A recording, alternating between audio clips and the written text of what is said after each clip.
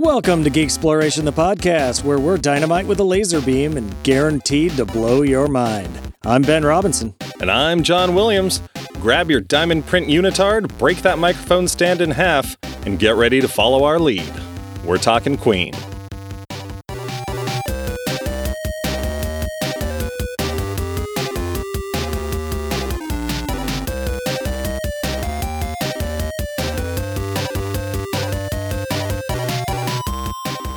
Hey, Ben, how are you doing? Good. I'm doing good. How are you? Oh, I should have said like, hey, Ben. How's it going? Oh, it's going well. I smoked some pork shoulder today. Didn't get much sleep last night because it was supposed to take 22 hours to smoke, so I had to keep getting up and adding stuff to the smoker. Oh, so you were doing it all night. I was curious how you were going to manage that. And then it was done in 16 hours. It's like, fuck, I could have just gotten up early for that shit. Mm-hmm. But came out good, and it was tasty. So yeah, it was tasty. I got to try some when I got up here. What about you? I'm doing well. Perfect. Yeah. I mean, I'm a little hungover. I've got a little Red Bull, and I haven't had a Red Bull in like over a month. So it's either going to destroy me or fix me.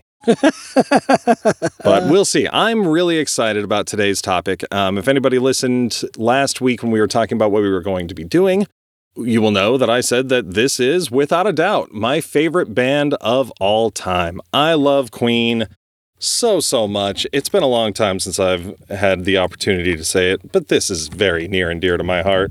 I like Queen. I'm not the Are they super good? fan you are. Yes, they are good. I like them. But I like most of like the deep Queen cuts I've heard have been in your car. Yeah. And we'll definitely get to that on the show today. Like just the travesty that is Queen's discography and how little of it will ever be heard by anybody because it's all radio singles. Gone are the days where somebody's just like sitting in their room with a friend listening to an album, on the record player. Or like you can still get an album, but like I still occasionally listen, like I'll pick an album that I know, and I'll listen all the way through it. I don't think my kids ever do. Yeah. It's all playlists and mixes. Yeah, because it's just so easy. It just keeps coming to you. And it is kind of cool that you can discover new stuff that way, I guess. That's neat. But there is a certain magic to listening to an album, start to finish in the way it was intended to be listened to. Yeah. Queen is so special to me. It's one of those bands where just like I've got so many memories throughout my life. Like I've got friendships that like kind of started, with a love of Queen, and like memories of jamming Queen with a buddy, out of nowhere. Just an afternoon where you get together to jam with somebody for the first time. They're like, oh yeah, here, how about this Queen song? And it's like Innuendo or like Now I'm Here. I was like, wait, what the fuck? Like you're not just like picking up a bass guitar and go like do do do do do ba do do do do do. Like it was some deep cuts and like it's a magical feeling. Like I had a love that only happened because of some Queen lyrics. Like it was Queen's been there for a lot of my journey. All the ups and downs of your life. Yeah, and Queen's one of those bands where like you hear a song and it takes you back to a place. I mean, I know there are other bands like that, but like, if I hear the Miracle album, I'm instantly back in like senior year of high school, heartbroken from a relationship ending, pining after this girl that I was in the school play with, and just like driving my truck around all sad listening to the Miracle. It's got very real, visceral feelings attached to it. Well, and I was thinking about Queen and how they probably are the perfect band for you. They can rock with the best of them. Like their straight, rock and roll stuff is fantastic. Mm-hmm. They're all super accomplished musicians at what they do. They've got that soft, more emotional side. They are the... What's that supposed to mean?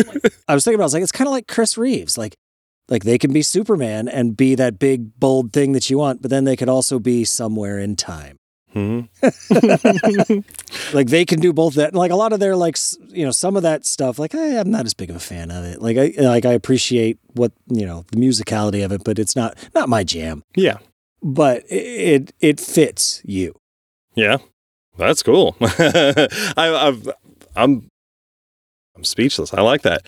I mean, well, yeah, there's nobody like them, and like their genius isn't only like the mastery of their instruments, but also their versatility. Because like you're saying, like, they can give the world straight up like hard rock and roll, there's like Stone Cold Crazy and like Prophet's song, that are just like hard, like they're a little bit Led Zeppelin there, but then they can also give you opera and rockabilly and like 80s, like club dance, almost venturing into like funk or disco. Whatever it is that, Seaside Avenue or whatever. Seaside Rendezvous. Yeah, Seaside Rendezvous, like whatever the hell that is. Yeah. They can do that too. Yeah. I don't even know what genre that would be. Like, yeah, that and like Bring Back Leroy Brown. Like that, those are such wild, weird songs. And that's a real shame how much brilliant music there is out there that people have never heard and they probably never will because it's not going to get played on the radio. You are never going to hear Seaside Rendezvous or The Millionaire Waltz on the radio. And it's such a bummer because that was like an odyssey for me in my teen years. Because I guess, should we start with first impressions? Yeah, let's now that do we it. talked about Queen a little bit? Yeah. Do you want me to go? You sounded like you were onto something there. Yeah, well, I have to go back from where I was because my first impression, I've got a little confusion, or not confusion, but it's a little hazy as to whether it was either Wayne's World with the Bohemian Rhapsody headbanging in the car scene, or listening to the classic Queen compilation album at my buddy Ryan Snyder's house. It's like chicken or egg. I don't know if he got classic Queen and we were listening to it because of Wayne's World, or if he just happened to have it and we were super into it and then Wayne's World came out and we're like, fuck yeah, it's this. But like classic Queen was the first album. Do you call a greatest hits album an album? I think so. I think it's just like a compilation album. Yeah. Like it's not I don't know. Yeah. It's not a studio album, but I guess they're all studio. It is a release, but that was my first, love of Queen. All the songs that were on there. I didn't have any concept of what came from what era or anything. Like it was classic Queen. I was like 8 years old. It was all new, all fresh, and it blew my mind. Like just the wall of sound, with all the harmonies or the guitar wall. Like it's just tickled my pickle right then and there. From the beginning, it was for me. Now, what about you? At 8 years old, huh? Yeah, man. Nice. I mean, whoa, shit. That's pre Weird Al and Michael Jackson. Yeah, that's young. That's young to get into like hear music and be like, this is my music. Yeah. Spoiler alert, though. I stopped hanging out with that person, with Ryan, and I had bought that little cassette single that I've talked about before with The Show Must Go On and Bohemian Rhapsody that they released in 91. So maybe I was 9 years old. I thought Wayne's World was 90, but it could have been 91 also. It's probably about that It's time. one of those. But then after that, I didn't really listen to Queen anymore until it was either 7th or 8th grade. That's kind of when you're getting back, like when you really start getting into music. At least it was for me. Yeah. Like I wasn't really into music in like 5th grade. Yeah. Like I think 5th grade was when I started listening to Michael Jackson and Weird Al. Yeah. And like that was when I was like, forming an identity. That'd be a weird identity if you formed it around Michael Jackson and Weird Al. It is a weird identity. Maybe that's why I had so much just struggle in junior high until, hey, guess what? Queen came back into my life. And our buddy Ryan Welch, remember that guy? I do remember Ryan Welch. Yeah. He came over with Queen's greatest hits, like the maroon companion to the dark blue classic Queen. And it was just like people describe in the 70s when you would go to somebody's place and just sit in their room and listen to an album. Smoke some dope. Well, but that's what we did. We threw Queen's greatest hits on the CD player and just sat there and listened to it. And there were songs I had never heard before because it was the sister compilation, and it reignited me. So that brings me up to speed to where I was earlier. But let's get your first impression. My first impression was definitely Wayne's World. Like, without a doubt. Like, I mean, maybe I'd heard Queen on the radio at some point before that, probably, because they've been around. Mm-hmm. But they didn't make an impression on me until I saw Wayne's World and, the iconic Bohemian Rhapsody scene in the car. I remember thinking, like, that was cool as shit. I loved that movie and that scene. And that probably was junior high sometime. Maybe I mean, late junior high. if you saw it when it was new, then we were 8 or 9 years old. Yeah, I mean, I know I didn't see it in the theater, so I'm not sure where or when I saw it, but it was probably junior high sometime that I first took note of Queen. I mean, and Bohemian Rhapsody is a lot of people's intro into Queen. Like, I know my kids, like, that's the first song that they dug, and it's not from Wayne's World, but like just hearing it and being like, because you hear it, like, it's a fucking production. Yeah. It's not just like a quick and dirty rock song, or it's not like anything else on the radio. Like when it comes on, it's so dramatic and so full. Yeah, even from the first, like multi-layer vocal notes of is this the real life? I go, what? Yeah, it just hits you. And then it fucking kicks into the wicked solo and the rock and roll ending there. And I mean, it just has it all. Like it is like, you're like, okay, these guys are onto something. Like no one else is doing that.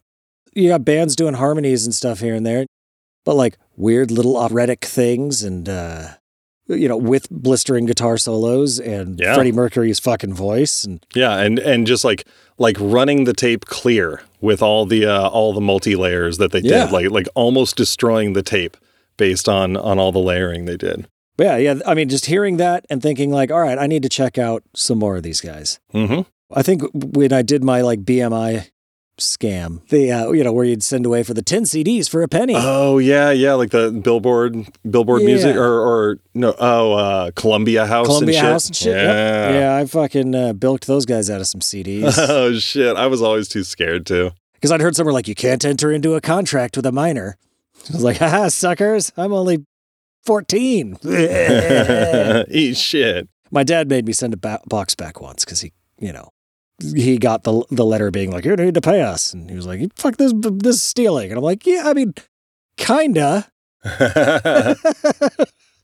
But Mom says, bullshit, Ben. Like the 4 or 5 I'd gotten before that, though, were mine to keep. Forever, just like the ad said. Anyway, I'd gotten a Queen's greatest hits album. I don't remember which one it was because they've got a bunch of them. I do.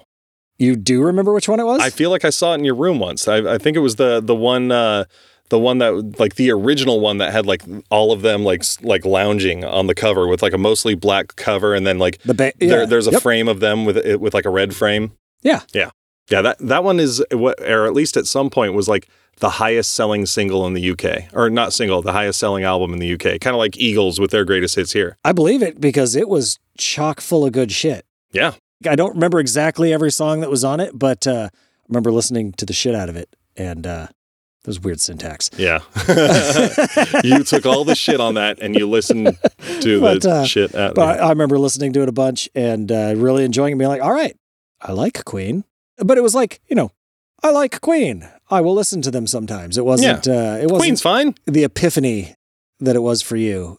And I wouldn't get into like much of their back catalog until later when you would tell me to listen to stuff. Yeah, and that's the thing. When we were in junior high, like it wasn't the cool thing to like Queen.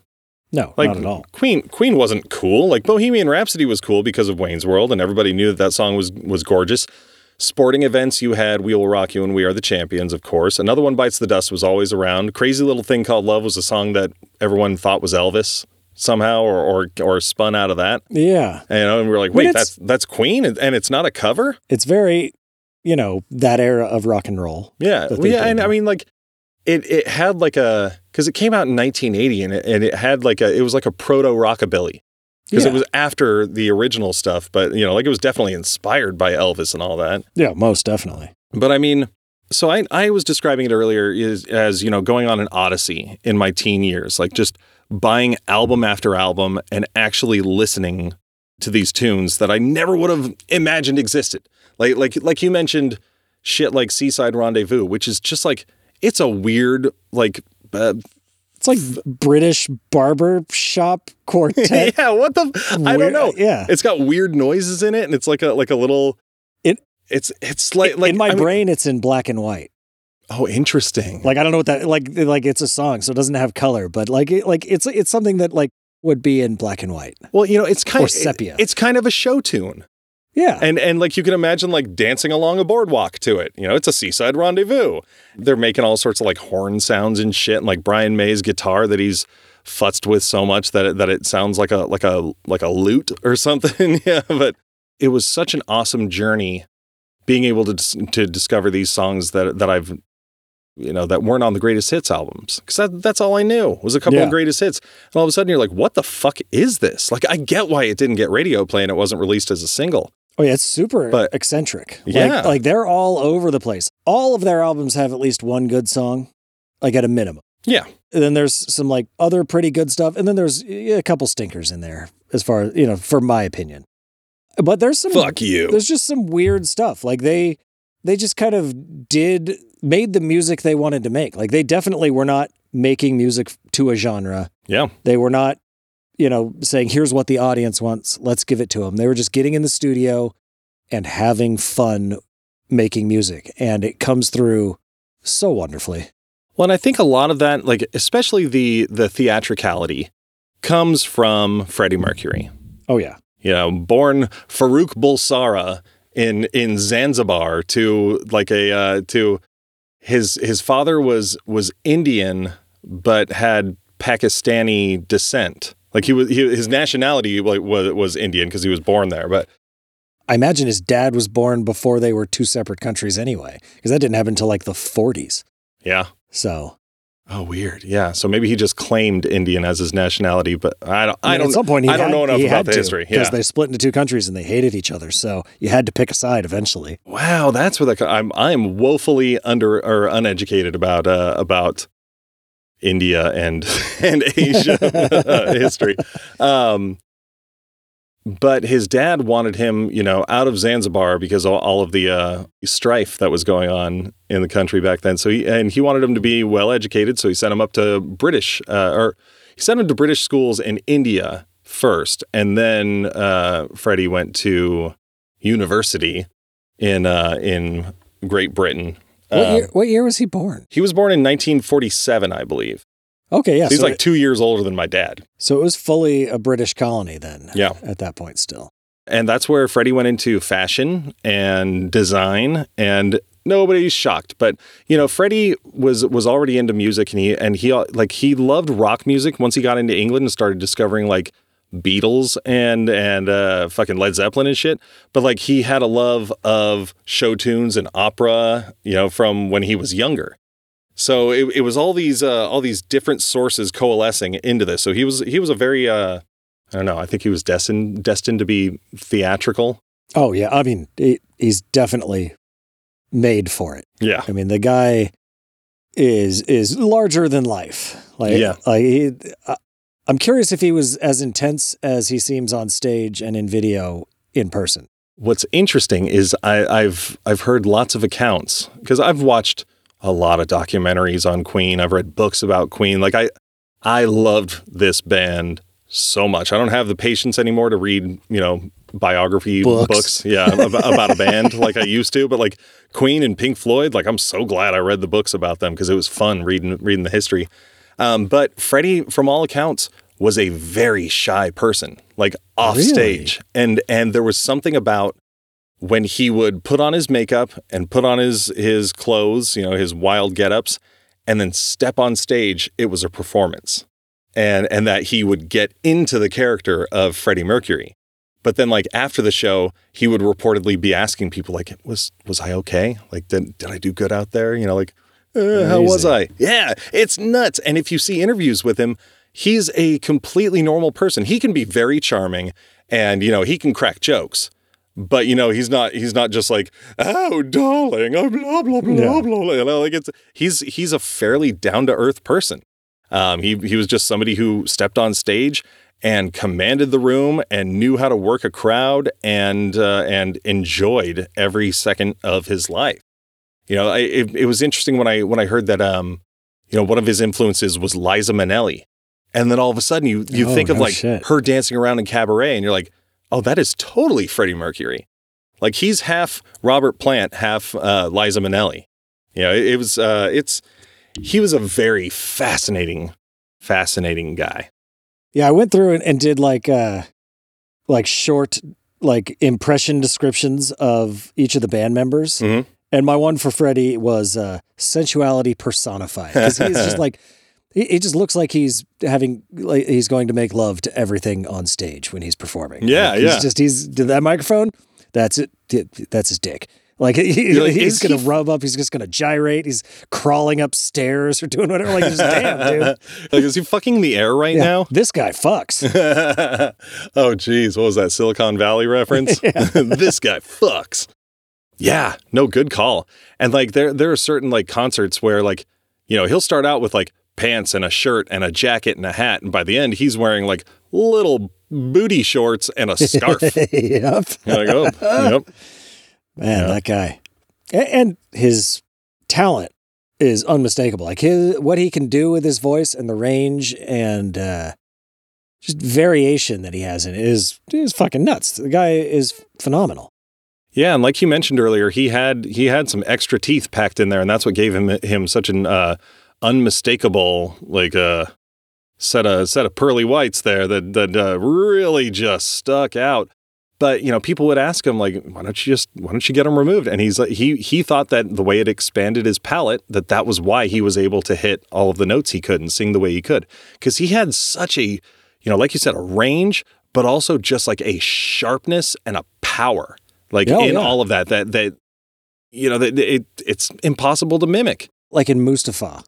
Mm-hmm. Like, holy shit. Like it's just so intense. Yeah. Nice pull. Yeah. No, I love that's a song nobody will ever hear on the radio. That's for damn sure. Absolutely. But yeah, like just like the power and force he's able to put behind his voice is nuts. Yeah. I wonder, is there any like scientifically backing up the fact that was it, or is that just a superstition that like my extra teeth make me sing good? From all I've heard, it's just a superstition. Yeah, that was just something he felt. Oh. Because I'm sure he didn't understand it either. I mean, I guess when you make your money off your mouth, don't fuck with your mouth. Yeah. Like, I mean, if it did fuck it up, like, oh boy, that'd be terrible. Oh, yeah. And he would also talk about, or apparently he said something even about like the resonance of his voice, like how it comes from his throat and, you know, it goes through his mouth. So like if he had less teeth or he got oral surgery or something, like there'd be, you know, maybe it would weaken it because it would have less surfaces it's bouncing off of or something. Like, I don't know. I don't think that's scientifically founded, but he's got extra toothular amplification. Yeah. Well, it's an amplification. Listen, I mean, it was interesting because I was also writing down little profiles for the band members. And when it came to Freddie, like, it was just sort of like, what can you say that hasn't been said? Nothing. He's a genius. We all know it. Like, that's it. Like, I've seen so many documentaries where everybody's saying the exact same thing. You know, he could command a crowd. Nobody's a performer quite like him. You know, like, and it's all true, but I feel like it's something that we've all heard. Yeah, we all know that. Yeah. So I think it would be criminal to not also spotlight the other members of the band, because absolutely, one thing is for certain. Freddie Mercury on his own could not have been Queen. Like, Queen was a group effort that I think if any one of the pieces were missing, it would not be anywhere near what it was. I mean, we can start with Brian May, if you like, the guitarist. And astrophysicist. Yeah, no shit. Right? Like, that's so rad. Motherfucker is an astrophysicist. Yeah, so yeah, my description for Brian was a wizened high priest of rock, because he just kind of always has like this like I guess more serious demeanor. Like he got goofy occasionally as well, but he wasn't quite as flamboyant as Freddie was. But he's just kind of in the back doing his thing, adding his vocals. Like at least on the videos I've seen of songs where he's singing, he's a lot more serious and stoic. Yeah. He's not, humping anything. And damn, could that guy play guitar? Yeah, man. Like, that guy just commanded the neck of the guitar in a way that other people, not that other people can, but in a way that other people did not. Like he had a style, that was all his own. And I mean, like, his solos are so fucking badass. Like, sometimes they're beautiful and subtle, like in like These Are the Days of Our Lives, or even Bohemian Rhapsody. And sometimes his solos fucking shred, like Crazy Little Thing Called Love, like I mentioned earlier, and the song I Want It All off of what was that on? The fucking Miracle? I'll take your word for I it. think it's on the Miracle. You know, I stopped short on my notes of like putting a track listing on every album. Yeah. I was like, that might be a little much. And then sometimes like he would make weird noises, like in the songs like Seaside Rendezvous or like Good Company. You know, like early on, he would mess with like the filters and effects on his guitar to make it sound like not a guitar. Yeah, I love the sounds he can get out of it. I love, I mean, it's more guitar sound, but like I absolutely love the sound of the guitar in like Death on Two Legs. Oh, fuck, dude. Like it's just such a cool fucking rough sound. Oh, that's awful. Why am I doing this? I will be encouraging people to listen to that song later. Yeah, it's fucking great. And did you know that Brian May's Red Special that he plays was built by him and his father when he was a kid? I've heard that before. Yeah, that's fucking cool. Yeah. Build a guitar with your dad and then like, that's your guitar. Like that's the guitar you fucking play everything on. Yep. Forever. And they put in so many switches and so many different like effects and pickups and like there's even like a switch where it like flips the effect that's on there or something. So it's like I can't remember exactly what it was because I was looking into it for a while of getting like some companies have put out Red Special clones. Yeah. And I know, you can do like a polarity switch where that's what it is. Where Yeah. it swaps the polarity on the pickups. I have that on the Teisco even. Oh, really? Like I put that in on that one. Oh, I think I may have even had that on my Les Paul. I didn't even Quite a think few about guitars. that. But yeah, it gives you a little bit of a different sound. It's like you can flip a switch, you can change how it sounds. It's wild. When I've seen like gear rundowns of that Red Special, all the shit it can do. And they've also, some companies have even put out like a pedal that has a bunch of the Red Special effects on it. Cool. But if I got one of those, I wouldn't know what to do with right? it. I would be lost. I wouldn't know how to find like the Killer Queen sound. You need like an instruction manual. Yeah. Turn this knob to this, flip this switch. There you go. I bet somebody's done that actually on the internet. Like if you want to play Death on Two Legs, this is the setup that you need. And then we've got Roger Taylor on the drums.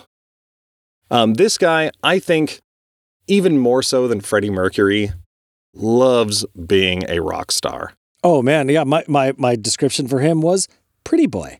like if Freddie Mercury is the guy, giving you the best night of your life, he's like the cute girl winking at you from across the room. That's so good.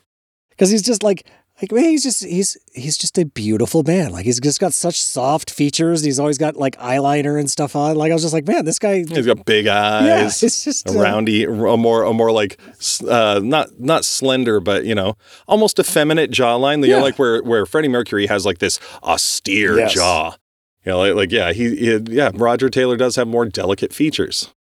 He was the one person in the I Want to Break Free video where you're like, oh, look at her there. I mean, Freddie had a mustache. And he winks at you. Yeah. They're playing off it. He's the one wearing a short skirt. The video too, like, I loved that Freddie still has his mustache when he's dressed as a woman. Yeah. But then like when he's doing the weird elf naked suit thing and they're like, he's like rolling across people and they're carrying him and he's got like elf ears on.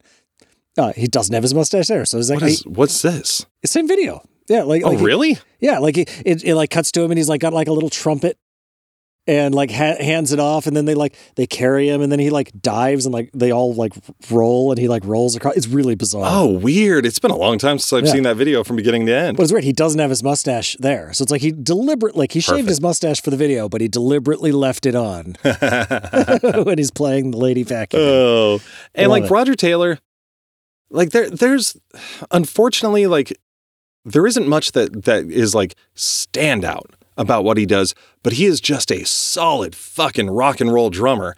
And when you watch like live performances of them, like he loves it. Like he is so fucking into it. He even had like on some of the performances, like a what is it, the timpani, like the those big giant things with the mallets, and like he does like a timpani solo, and you're like, who the fuck cares about a timpani solo? And he's like, yeah, but I'm a fucking rock star.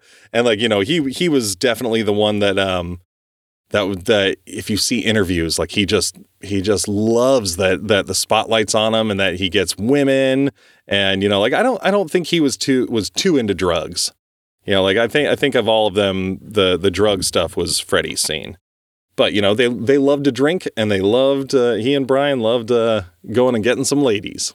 I don't know if understated is the right word, because like he's there, but like he doesn't, he's not like John Bonham where he's just got a bunch of like big in your face solos and like fancy stuff. Like as a non-drummer, like unless I listen for the drums in the song, like they don't stick out to me. But then when you do listen to them, you're like there's a lot going on here, and they fit, like they work, like they never stick out because they're wrong.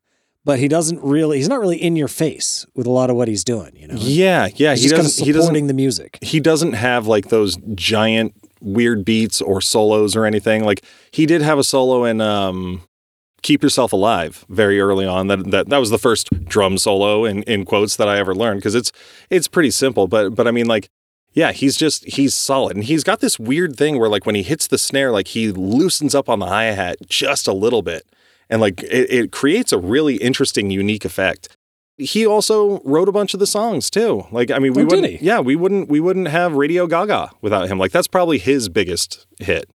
I think he also wrote A Kind of Magic, but I mean, on each album, he had a couple songs credited to him, because they would, whoever wrote the song was ultimately the master of that song. Like they would get final say, and also, when it goes on the album, they would get the money if it became a single and stuff. Like, you know, really? Yeah. That's cool. It wasn't an even split until later on in their career. That's really fun. Sometimes it caused problems because they'd be fighting over who gets a song on the album. Because if you're not getting your tracks on the album, you're then not getting paid. Yeah.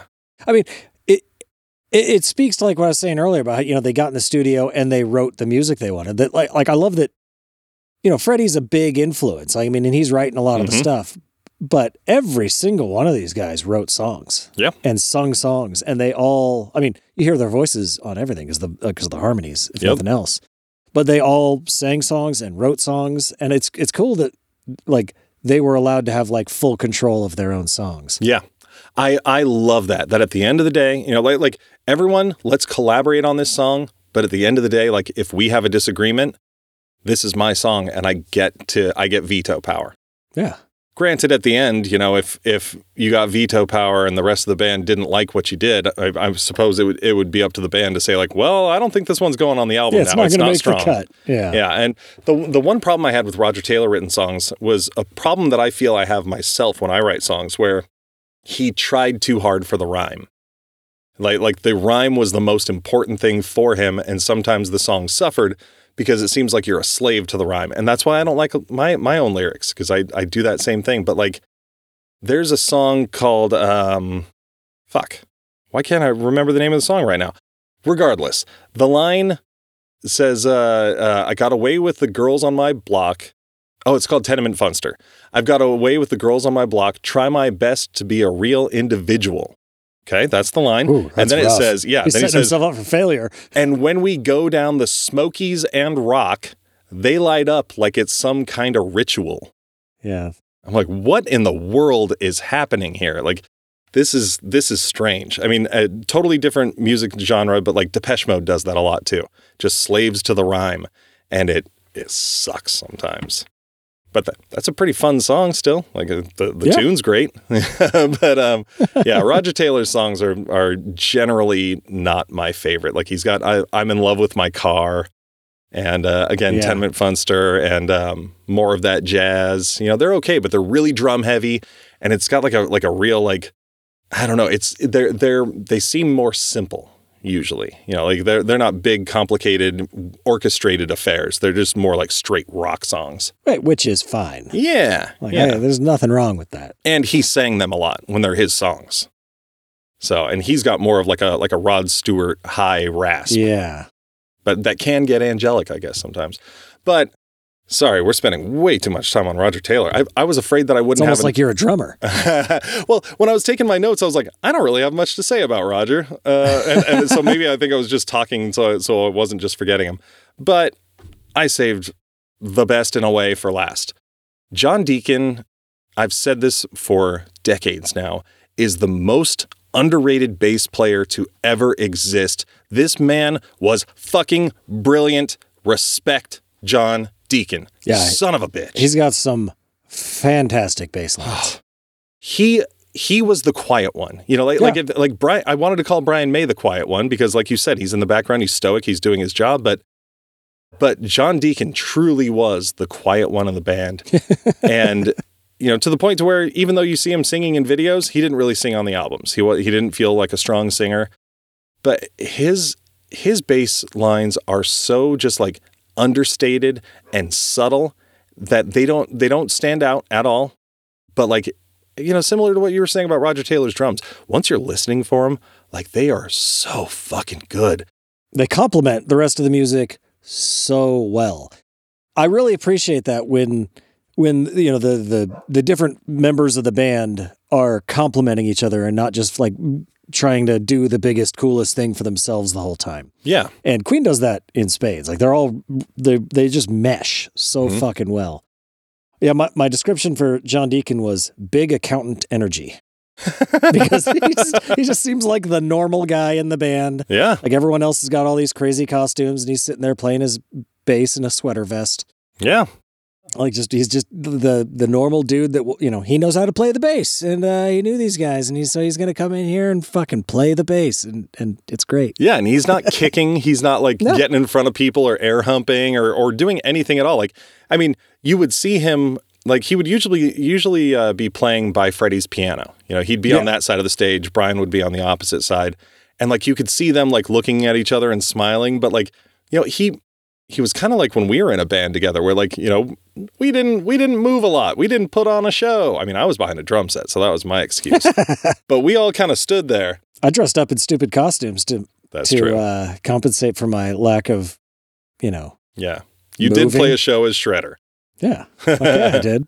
But yeah, he was so understated, but like he would move around the neck. Like he wasn't like like a fucking punk rock bassist where he's just going to follow the guitar. Like, and everything was so subtle and just so woven into the music. And there are times where John Deacon would write little bass fills, just little fills that like it created such a strong emotional reaction in me. And it seems so stupid to be saying this, you know, that it could like break my heart, like just this one little thing. But like even like his bass line throughout the entirety of These Are the Days of Our Lives is so fucking gorgeous. The way, you know, when it does those were the days of our lives, and then you just have a little boo doo doo doo doo, like. Oh, and then there's another little part in the middle of the solo before it launches into the you know the big climax of the solo where it goes really big. But there's just one little line that it's almost like a minor version of that other line from the chorus, but it breaks down enough, like the guitar solo just sort of cuts out and he's just like do do do do do do do do do, and for some reason, like listen to that song and listen for that line. But it just like destroys me. Like it's such a sad, just like 4 notes, but it is so emotional to me. It's so, I mean, like I said, it's kind of embarrassing, but I mean, it's true. Like I feel his bass so much. And there's one other, what was it?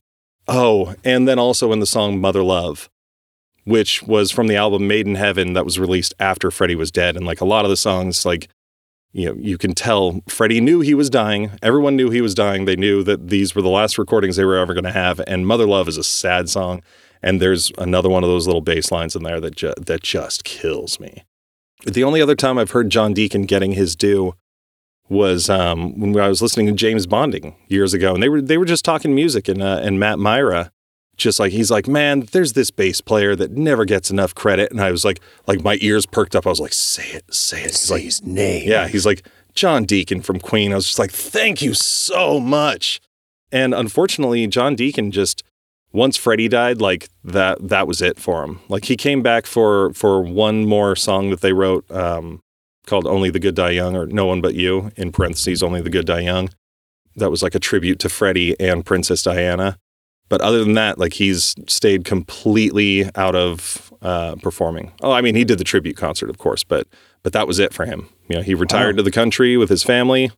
And Brian May doesn't do much anymore, does he? What? I see him like talking on things and doing physics, but is he still like playing? Yeah, Brian and Roger have been touring with Adam Lambert for years now. Oh, that's right. I forgot about that. Yeah, they're super into it. But yeah, he does a lot of stuff on YouTube now. He finally let his hair go white. Yeah. And he's still got the same mop on top.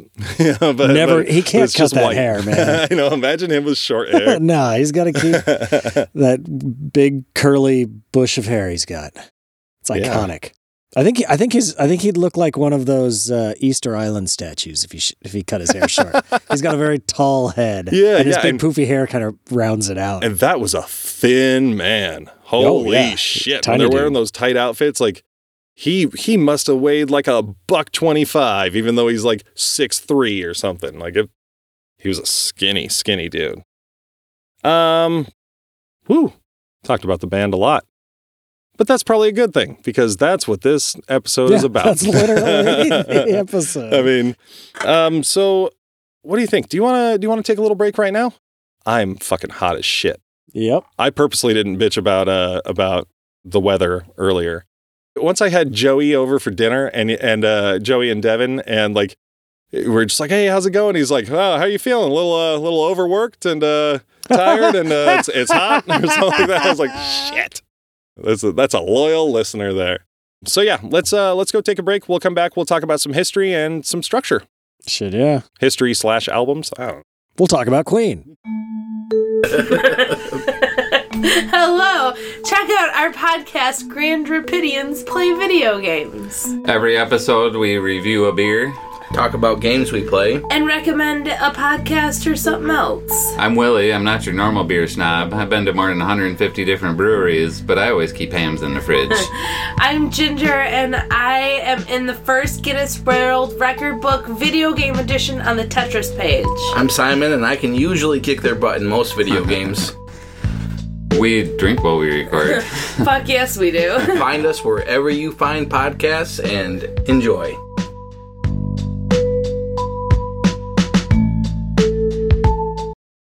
Welcome back, Ben. Thanks, John. Appreciate that warm welcome. Yeah. I'm glad you're back, too. We've talked about the band and the members themselves and what they mean to us and what their music means to us, but why don't we get into talking a little history and, you know, some of the albums, some of the greatest hits, some of the worst dips. Yeah, let's do it. So I think the logical place to start with the formation of Queen would be with the band Smile. Do you know Smile's music? I have not thought of Smile in years. I remember I'm sure you introduced me to them years ago. Certainly. And I have vague memories of it, but not something I've revisited anytime recently. Yeah, there are some like bootleg level albums that have been released out there because I mean it's I can't imagine it's controlled by the record company that owns the Queen catalog with the releases I've seen. But so back in the late 60s, there was a band called Smile with Roger Taylor and Brian May, and then Tim Staffel on bass and vocals. And honestly, I like their music. They did the original version of Doing All Right. You know, Queen ended up re-recording it for their first album, but it was different. There was no piano, and I really like that version a lot. Possibly even more than the Queen one. They did a song called Planet Earth that was really good, and Polar Bear, and this song called Step on Me that is so much fun. I fully recommend people going and seeking out Smile and listening to it. It was just like, 7 or 8 songs that they put out, and they'd play the college circuit. For those who have seen the Bohemian Rhapsody movie, that was the band that Freddie was going to go see, and that he wanted to, he'd get up and sing with them at parties and stuff. But Freddie was off doing his own thing with bands called like Ibex. And shit, there was another band that I just heard the name of like on my way up here, and I forgot to write the name down. I mean, I was driving and watching a YouTube video, so I couldn't even put it in my phone notes. I mean, listening to a YouTube video. Yeah, you gotta do the trifecta there and pull your phone out and type it in. And Freddie also sang with Larry Lurix. I always loved That's a cool name. Yeah, I always loved that. And they did like a cover of the Beach Boys' "I Can Hear Music," which actually ended up being instrumental to getting Queen signed once Freddie joined up with them. You know, like they came together after a while. The Smile had broken up, and they got together and they formed Queen.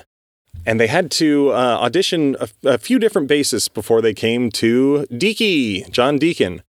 And then they were formed. You know, John Deacon didn't have the history, so he always felt, he was like the odd man out, at least at first.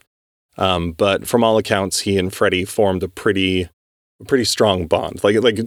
John Deacon was closer to Freddie than he was to Brian and Roderick. He wasn't like the party animal that they were.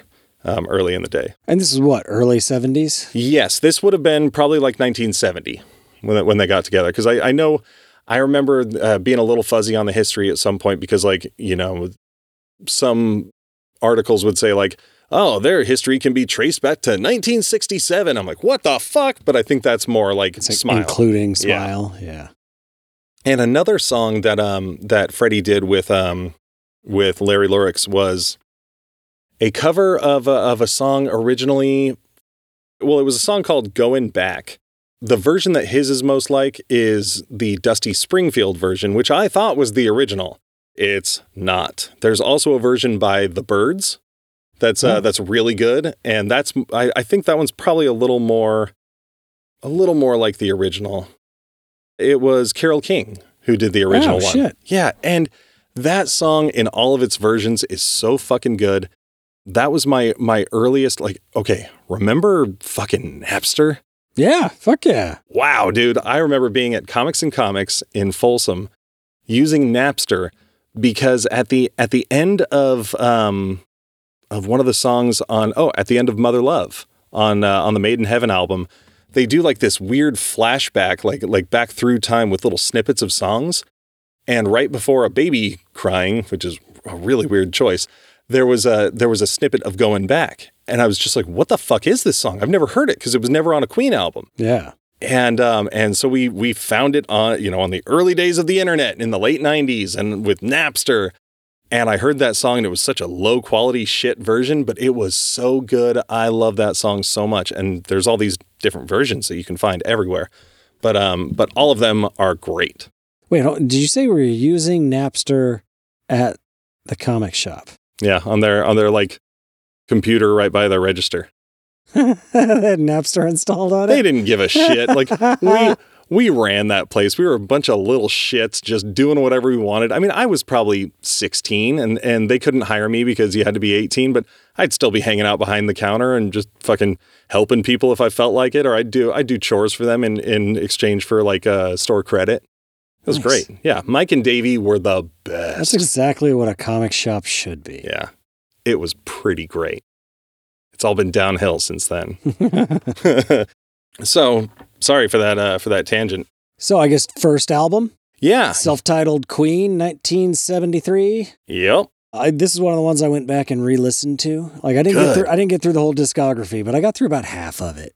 There's a lot of albums. I think altogether there's I think official album releases there's like 15, I think. Maybe 16. Yeah. I mean, a lot, especially on the early ones, like they have a surprising number of like 3 minutes and below songs, like fairly short songs. You can blaze through them, but they come out swinging. Yeah. They kick the album off with Keep Yourself Alive, which is just a solid, like quick, unindulgent rock and roll song. Yeah. It's just a great way to kick it off. It's got great guitar work on it already. And it's just the whole album. It is unmistakably Queen from the get-go. Like they didn't they took a while to hit some of their like particularities later on, but from the beginning, they're fucking. Yeah, they're theatrical, they're dramatic. Like they hadn't quite hit that wall of sound yet. Yeah. But yeah, it's unmistakably Queen. They're really raw. And to be honest, back in the day, like I was looking for that wall of sound. Like that's what Queen was to me. I didn't like this album, but really? These days, I fucking love it. You know, like you said, Keep Yourself Alive. They've got their version of Doing All Right, and then songs like Great King Rat and like Son and Daughter. Also Jesus. Like they've got I guess just raw energy is the best way Yeah, it's to rock and describe roll, it. man. Yeah. Yeah, they're just straight up rock and roll. And then songs like My Fairy King, have like the delicate, like little nuances, and like they're dancing around a little bit vocally and musically. Yeah, unfortunately, this album went pretty much unnoticed. From what I understand, the people who were pressing it, Trident Records, they sent out copies of the album, or even just like the single. I think it was "Keep Yourself Alive." Yeah. Just as like promotional stuff, but they didn't release it commercially at first. Oh, what? Yeah. And so it wasn't until actually going back to, Freddie Mercury's cover of I Can Hear Music by the Beach Boys, where they had like the multi-layer vocals and everything, where their manager at the time was just like, listen to this, like this is what they can do. And then they got a commercial release. They got the okay to go with the next album. So was the next one Queen 2? It was. Yep, they're going the Led Zeppelin model. I don't like this one. Really? Yeah, it was just kind of boring and nothing really stuck out to me on it. Whoa, you're breaking my heart. Like, I don't know. This one just didn't, it's got the iconic cover of like, Freddie with his arms like, and the other guys behind him, the cover that seems to be associated with Bohemian Rhapsody, even though Bohemian Rhapsody is not on this album. They did it in the video. So it was like they recreated that image for the video. And that's why it's so ubiquitous. Yeah, I think that his name was Mick Rock. They from Queen 2, or maybe the first album, I can't remember, but he was like their art director and photographer. Yeah, that is an iconic image that inspired even Alex Ross. Who he's done some DC work where it's got that heavy the hard light on the top with the shadows, and he's like, that comes from my favorite band, my favorite album. So I was like, oh, good for you, Alex Ross. You've got good musical taste, at least. Honestly, I love this album. Really? I love it a lot. Like there are okay, so there are some stinkers on there. Like Someday One Day is, Brian May's, it is kind of boring. Loser in the End is pretty standard Roger Taylor. Funny How Love Is. But like March of the Black Queen and the Fairyfellers, Master Stroke and White Queen As It Began, like those songs are so dynamic in my opinion. They've got a weird structure. It's not like, verse, chorus, yeah, solo, chorus, verse, chorus, end. They take you on a little trip, but I mean, to each their own. I really came around to Queen 2 later on, because like I said about the first album, I didn't like these first two. Like they did not do it for me. It wasn't Queen to me. As I was listening to it, I was just like, this is just I don't know. None of them spoke to me, and like I don't think I was familiar with really any of these songs. Like none of these are hits. Well, Seven Seas of Rye was the single, and that's actually... It's also on the first album, though. But on the first album, did you listen to it on the first album? It's better on this one. Yeah, it's in a different key, and it's slower, and it only has like the riff. Like I don't know why they put it on the first album. It's only like a minute and 17. Yeah, there's long. no lyrics, there's no solo. No, it's definitely. I think it's probably my favorite song on this album, if I had to pick one. Yeah, Seven Seas of Rye is a great tune. That it ended strong. It's like, okay, this one's good at least. Yeah. But I don't know, like it just looking at all these names, it seems very fantasy inspired. Yeah. Like I don't know what they were reading at this point. Some Tolkien maybe, or maybe they're just listening to lots of Led Zeppelin. Yeah, exactly, yeah. And what's weird to think is that like putting things into perspective, like this is post. I mean, I guess this is still Led Zeppelin time, yeah. But like, it's weird to think of like the parallel timeline of Queen and Rush. Like this was when Rush was getting their start too, and Rush's 2112, where they became like untouchable, basically, was in 1976, which was 1 year before A Night at the Opera. Which was Queen's album with Bohemian Rhapsody, where they became untouchable. It's so weird. Like Rush seems like they would be later. Like they seem so much more 80s to me for some reason. Well, they're definitely more electronic. Yeah. But okay. So then from there, Queen finally, or not finally, but Queen becomes Queen with their next album, Sheer Heart Attack. Yes. Now this is a fun fucking album. Yeah. Maybe what did it for me was because I think they both came out in 74, right? Let's see. I started going through chronologically, and the chronology, at least on Google, because they were the same year, so maybe it just did it alphabetically. And it's all kind of backwards. So I listened to Queen 2 before Sheer Heart Attack.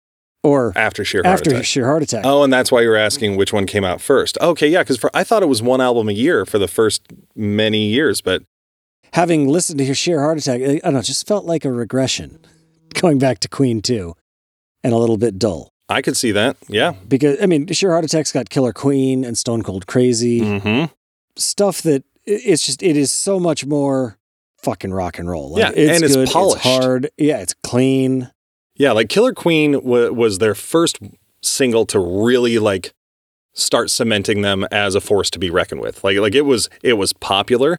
It had such clean vocals and instrumentation, and they started layering their vocals there. Like that was one of those songs with Ryan Welch on Queen's Greatest Hits, where when I first started hearing that, because I remember there was like I don't know if it was like one of those late night infomercials where, like the rock compilation thing, but I had heard just the Killer Queen, like just that little snippet. And I was like, what is that? I'd heard that before. And when I heard the whole song, I was just like, what the fuck? Like it was beautiful. And the solo for that was one of the first solos I ever learned when I started taking guitar lessons in high school.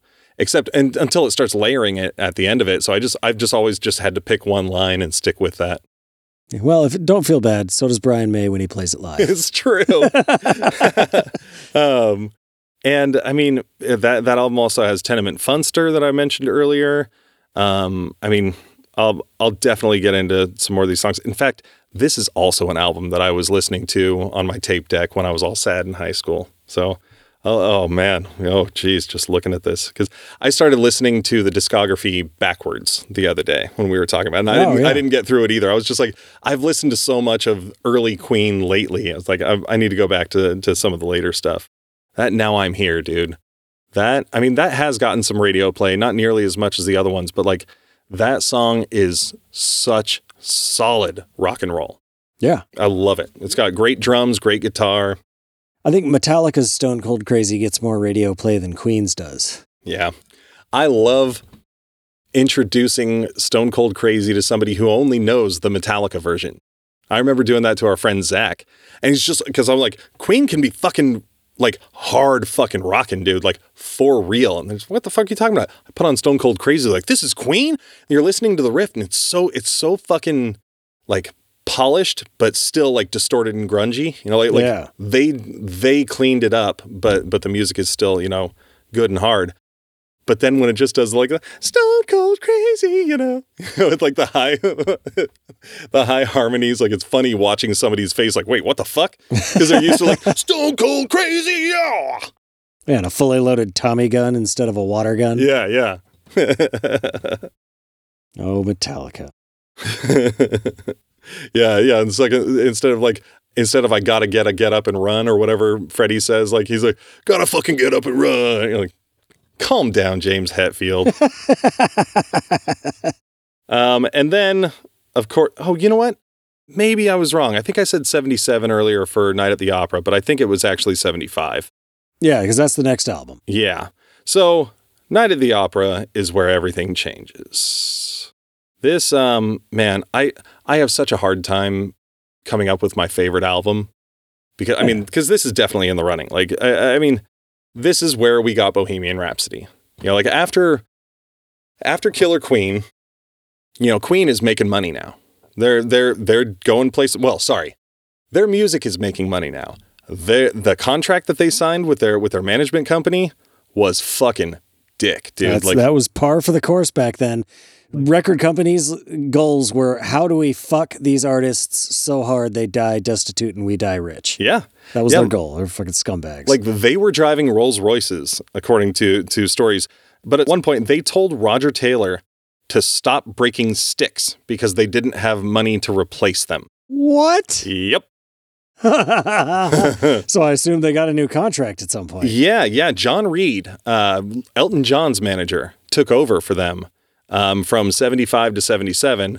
and started getting them the money that they deserved. Because going back to Death on Two Legs, the first few lyrics in that is you suck my blood like a leech, you break the law and you breach, screw my brain till it hurts, you've taken all my money and you want more.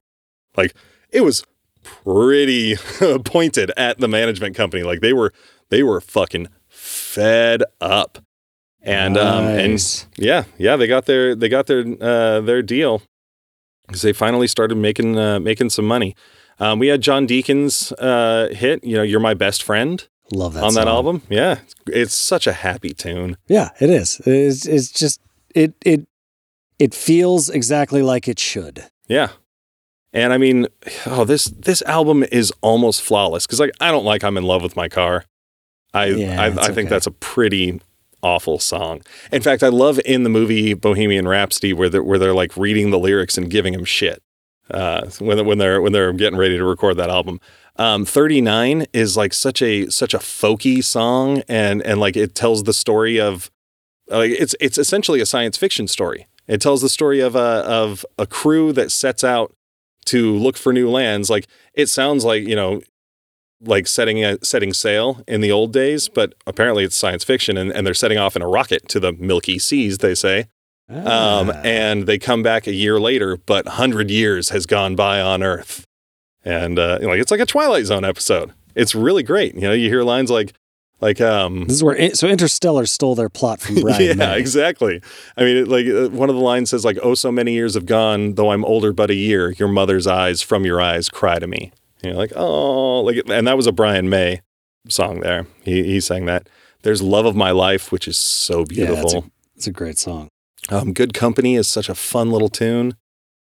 And of course, like we've mentioned, Seaside Rendezvous, and then the hard rockin' fucking 8-minute and 21-second Prophet song. Like that is... It's probably the longest song they've done to this point. Because like up until this point, most of their songs are short. Like, you think of Bohemian Rhapsody being a long song, it's only like 5 minutes. I mean, it's 5:55. Yeah, so I guess it's like 6 minutes. Yeah. So, yeah.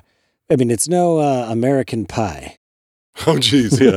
And come to think of it, like, Prophet's song may be their longest in their entire discography. I don't know if they ever beat 8:21. Yeah, like Bohemian Rhapsody, I always think of it as a long song.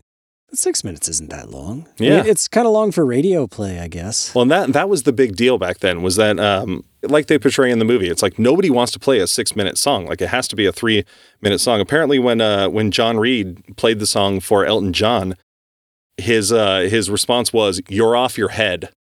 Like, what the fuck are you thinking? But what happened was there was a DJ, Kenny Everett, who heard it and stole a copy and played it 14 times on his show over the next couple days or something. Like, he felt so enamored with this song. He's like, no, like, it has to get radio play. Back when you had DJs that actually chose what they put on the radio as opposed to a giant corporation with a playlist. Yeah, and that's another one of those things where, like, we all know Bohemian Rhapsody. We know how genius it is. What do you say? I don't know. Yeah. It was the genius of Freddie Mercury. He says he had 3 songs in his head and he mashed them together. And reportedly he could hear everything before they put it down.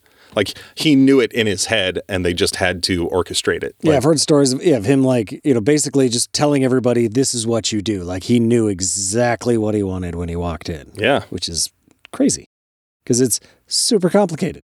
Yeah. It is not a simple song. I feel that way about our Space Oddities theme song that I just worked up on in GarageBand real quick, but that's very simple. Yeah, does it have an 8-part harmony? No, not at all. No, that was bonkers.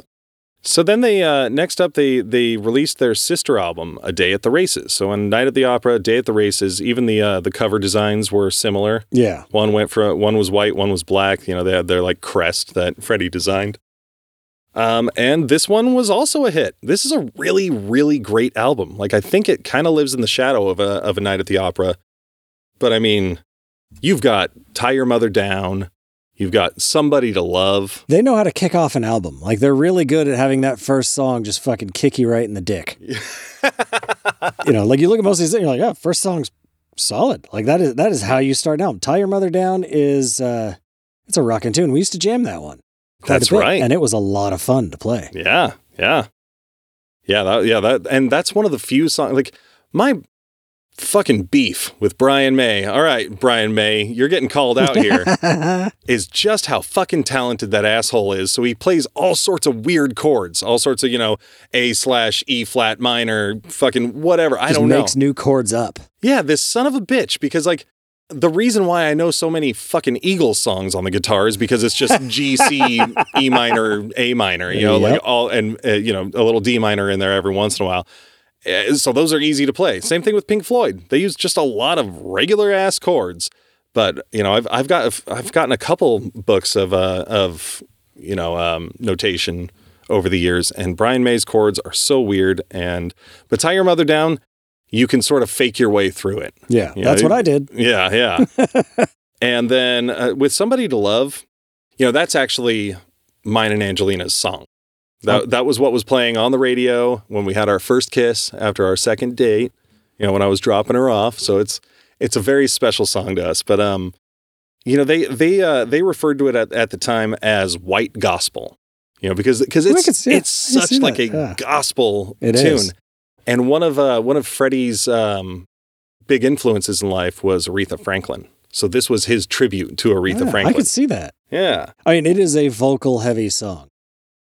Beautiful song. Yeah. And everything from the gospel chorus in the background to the build of the find me somebody to love, find me. It is beautiful.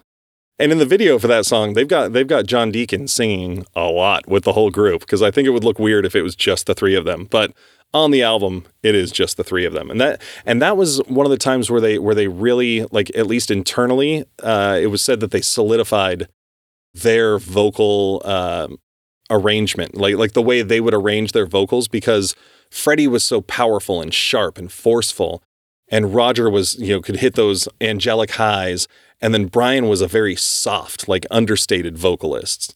So the three of them together created that sound, as opposed to Bohemian Rhapsody, where that's mostly just Freddie. Yeah, they're all singing times. But Freddie's voice can be heard, a lot. But there are some tunes on there that are so good that, again, you'll never get to hear on the radio. But I'll touch on that. I always liked Good Old Fashioned Lover Boy. Oh yes, just a fun little song. That is so much fun. Yeah, me and our buddy's horrid ex-wife used to sing that karaoke, or if it just came on when I was drinking over at their house, So I don't know. It's got kind of a bittersweet connotation now. Yeah. But I do love that song. So, I mean, at that point, they'd conquered. They'd come in and they had cleaned up, and they were officially the shit.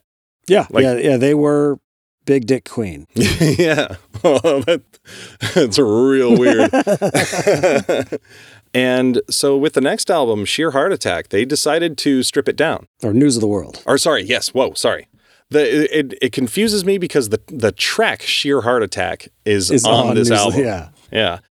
So with this one, they really got away from the turbo multi-track vocals and the operatic stuff, because Millionaire Waltz on Day at the Races also had a lot of, the theatrical production. It seemed like it was going for Bohemian Rhapsody energy, but it didn't have it, but it was still a great tune.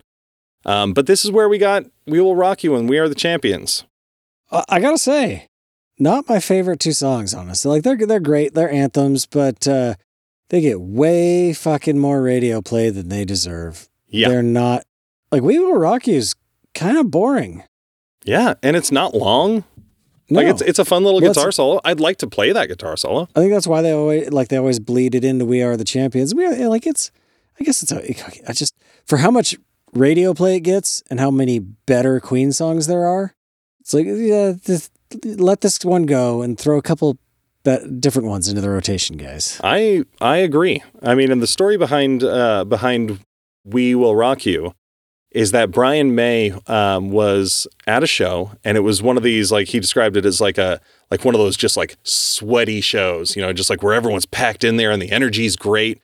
And, the crowd was singing along with their songs, and they even sang a song can't remember what he said, like, "You are not alone." I don't know the tune, or "You'll Never Walk Alone." I can't remember the name of it, but it was some song, but the crowd was singing that to them as they were leaving the stage. And it's like, that's rad. weird. Yeah. So he wanted to find a way for the crowd to be able to participate. And so, stomp, clap. Yeah, he was thinking, what can people do? Like they can stomp, they can clap, they can whatever. And they went into the studio that had just like some loose floorboards or something. And the way, like, you know, the way they stomped on the floorboards there just like made like a certain resonance. So they just started stomp, clap. And like, I think in the movie they're on some like bleachers, but that's probably just because that's what they were doing in the video in like the freezing ass cold. And We Are the Champions was absolutely Freddie Mercury's, like, fuck you. Yeah, like victory lap. Here we are. Yes, exactly. Yeah. It was the conceit of, we beat you, dickheads. Like you, especially to reviewers, because reportedly, like the British press fucking hated Queen. I mean, they're different. Like they don't sound like anyone else. And so if you listen to pop music all day long, you're going to kind of fall into a rut more than likely. If you're just reviewing new stuff and you get stuck with what you want to hear and something completely different comes at you. And it's a bit, I could see people saying, it's a bit indulgent. Yeah. And the thing was like, they weren't so weird as like, David Bowie. They weren't that eccentric to like be doing personas and stuff. But, in fact, I think one person described Queen as like Led Zeppelin meets Ziggy Stardust. And I was like, I think that's because they weren't as like rockin' ass as Led Zeppelin. Yeah. But they weren't quite as out there as a David Bowie. And I love that apparently at this point, Queen was taking a lot more control over what they were doing. And I saw just a brief little clip of Queen in one of the documentaries I was watching, of Freddie, that was talking to the engineer. And the engineer's like, well, if we do the guitars here, blah, blah, blah, and like explaining something to him. And he's just like, listen to me, darling, that's the way I want to do it. It's just like, all right, that's it. Like, he's just saying, no, I want to do it this way. So this is what we're doing. But apparently at this point in time, like America was a different monster. They liked acts like the Eagles and Jackson Browne and Steely Dan.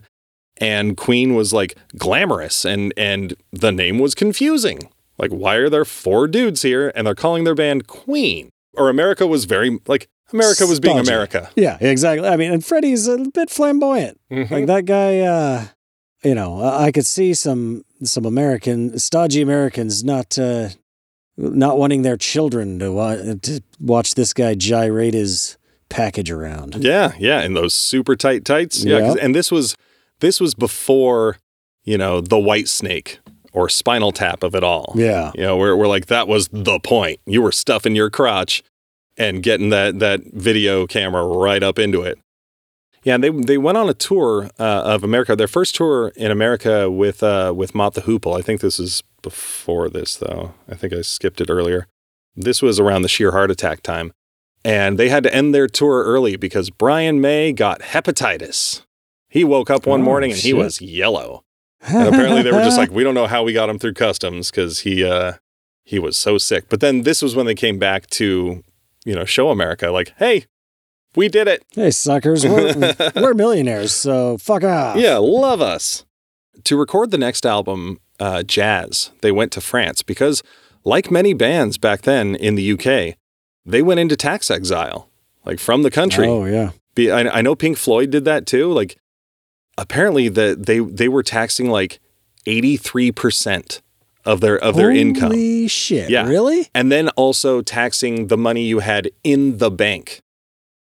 So at another 15%, Roger Taylor was saying in an interview.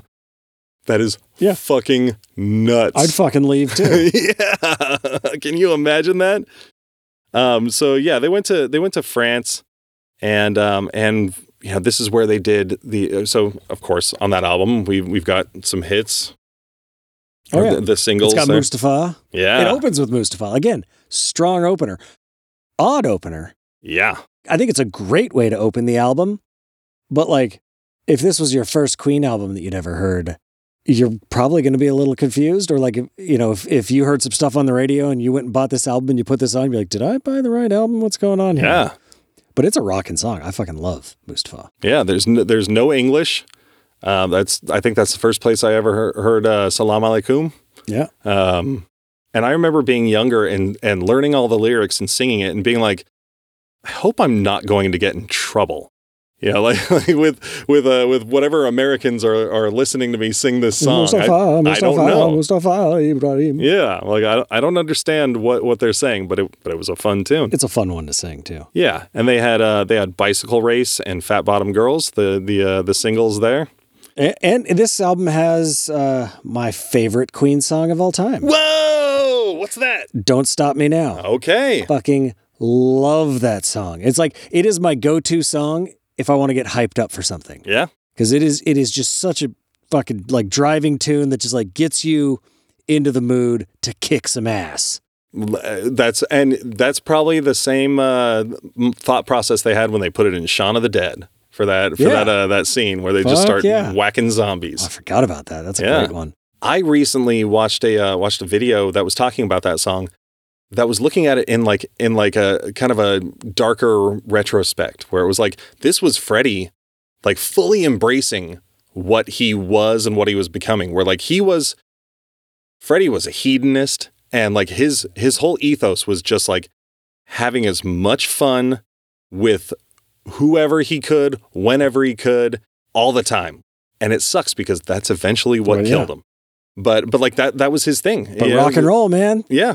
Yeah. Like tonight I'm going to have a good time, or I'm going to have myself a good time. I feel alive and the world will turn it inside out. I'm floating around in ecstasy. So don't stop me now.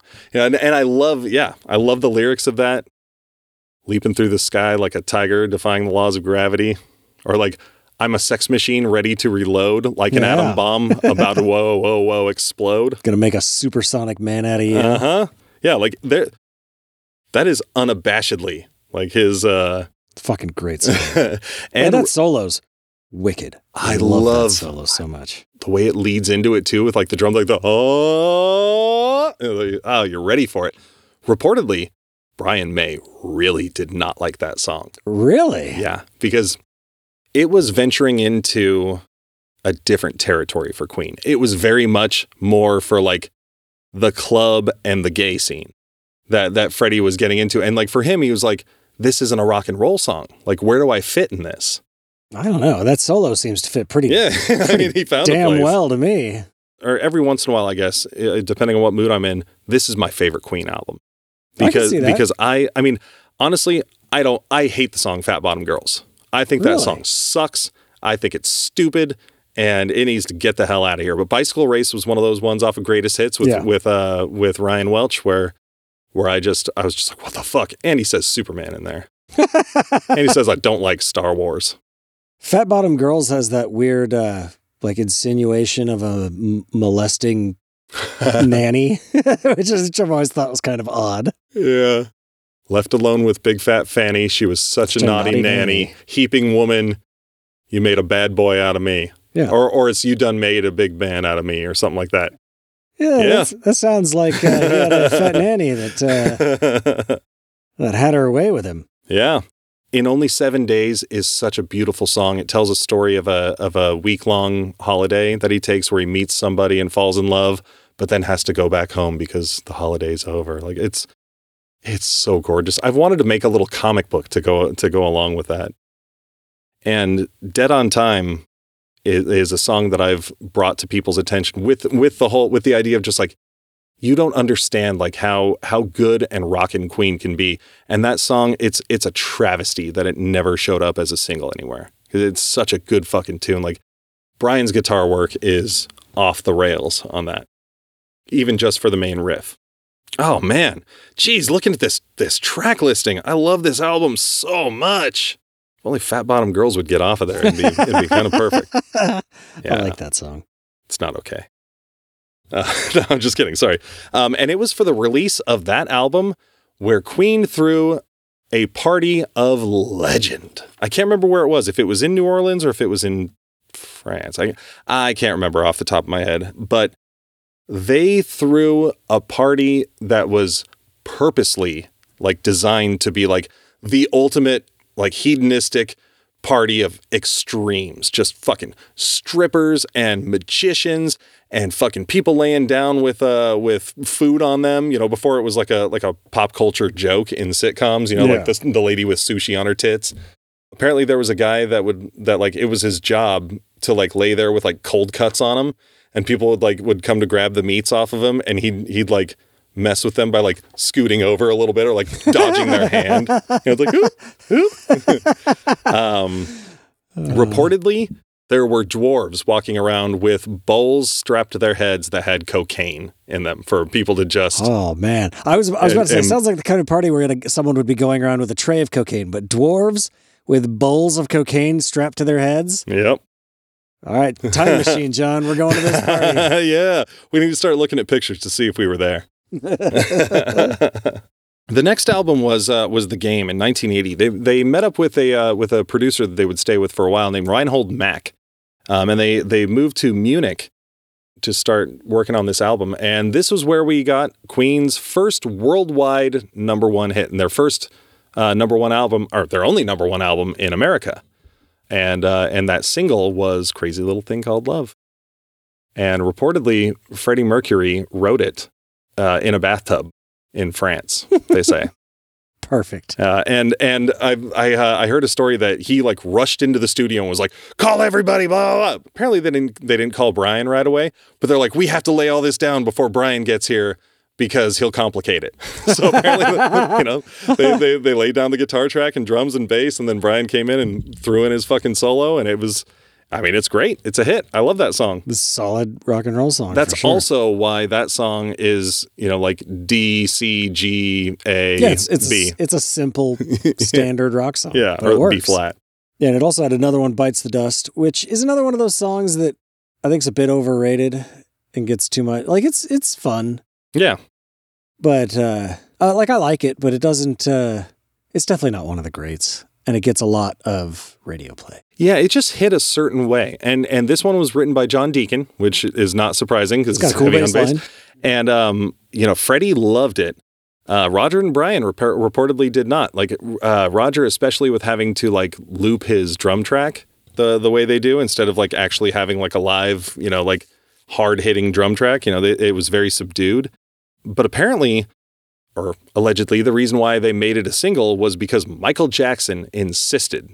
Like, he saw them playing it at a show, and he's just like, you guys have to release it as a single. Like, what the fuck? And that was another one that hit the club scene. Oh, he was right. Yeah, like, 100%. Yeah, they made some dough on that fucking song. Yeah. I'll still take another one, Rides the Bus, though. That song's so good. Like, you know, and we had some cool songs like Dragon Attack. I mean, other than that, like, I don't know if I've listened to this album. You should. It's good, but it's not great. Like, I'm looking at the rest of the songs on the track listing. I don't know if I recognize them. Yeah, I mean, you've probably heard Save Me. That's on some greatest hits. Or Play the Game. Yeah, I just don't recognize the name. Like, it doesn't ping anything in my brain. Yeah, Don't Try Suicide was in a movie with Christian Slater, and I don't remember which movie it was, but I just remember hearing it and being like, what the fuck? Do or do not. There is no try, John. It's a weird song. Don't try suicide. Nobody's worth it. You know, like, wait a minute. That sounds really cheery. Yeah, it's really weird. But it's also got an interesting groove. And then we got to venture into dark days here. Queen went off to Montreux Studios for a little bit just to get out of Munich. And well, I guess we'll start with the lightest part of these dark days. David Bowie happened to be hanging out down there. So they went out and had some food and some drinks with David Bowie, and they're like, hey, let's go into the studio and just jam. And guess what we got? Under Pressure? We certainly did. The bass line was written by John Deacon, of course, but the lyrics were written by Roger Taylor, which is why they rhyme a lot, I imagine. And reportedly, like, David Bowie loved the tune. And so, but what they did was they first, like, they were locking each other, Freddie and David Bowie were locking each other out of the studio so they couldn't hear what the other person was doing to come up with stuff. Really? Yeah. But reportedly, David Bowie started, like, eavesdropping on Freddie and then coming up with stuff to compliment him. Freddie's like, how the fuck did you do that? And he's just like, oh, I was listening to you. Because I'm David fucking Bowie. That's how. Yeah. He's all, look into my 2 different colored eyes and question me. But after that, they went back to Munich for the rest of the Hot Space album, which was the next one. And apparently it was a very dark time. The studio they were recording in was in like the bottom of this like industrial building that was apparently known for people jumping off to kill themselves. And don't try suicide. I thought we covered this.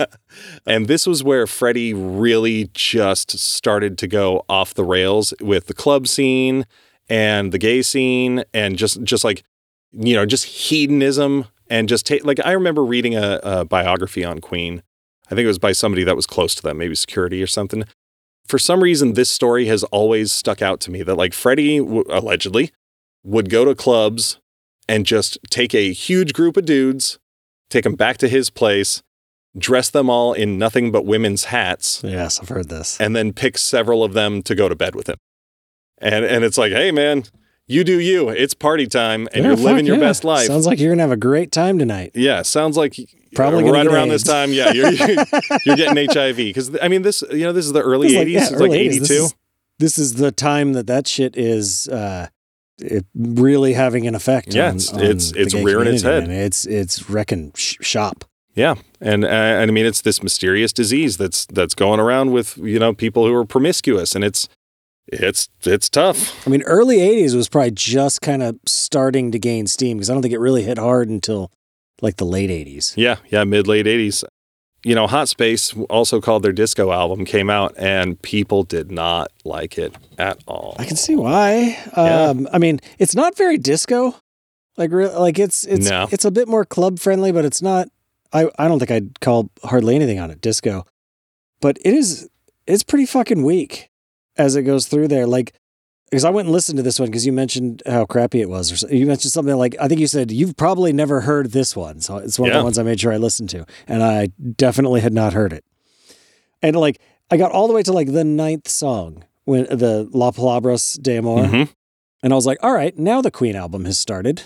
Like, now it finally sounds kind of like Queen. Yeah, and that's a gorgeous song. Yeah, that song's great. And there's only 3 songs left in the album at that point. That, Cool Cat, and Under Pressure. And I had totally forgotten about Cool Cat because we used to jam Cool Cat back in the day. We did. And it's just a fun little song. I love that song so much. Like you and I and our buddy Jared jamming it. I love doing those falsettos while I'm playing drums because the drum beat's really easy. It's just, it's a looped, electronic drum track. I remember us like trying to record it on the little karaoke machine thing that you had. And for some reason, our buddy Jared just could not get the bass nail line, the right? bass line. Oh, and it's not that difficult at all. I started getting so frustrated.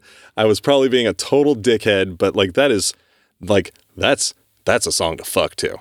Yeah, totally. It's a porno song. Yeah. Yeah. Yeah, and it also had the song Body Language, which is also a turbo porno song, and the video for that like got banned in the US.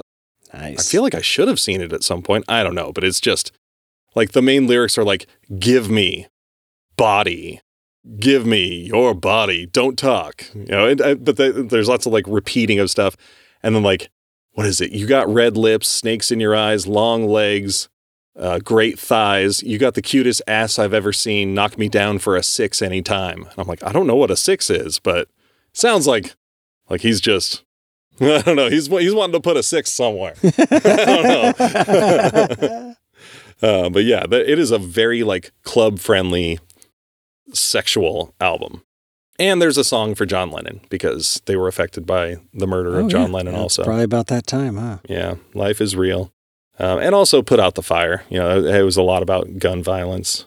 Yeah. I think my note on Put Out the Fire was generic ass anti-gun song. My note on Life is Real was, I like the line, loneliness is my hiding place, breastfeeding myself. Yeah. What breastfeeding yourself? What the fuck? Weird. And with Hot Space, this is kind of where they lost America. Like the game and Hot Space, like they America didn't get them at that time. And like, with Hot Space, like, well, I think after the game, Freddie adopted his look, with like the short cropped hair and the mustache and, like a little more bulk. And that was what was referred to at the time as the clone, where it was very prevalent in the gay scene for homosexual men to adopt that look. Like it was just called the clone. And it was, really? Yeah.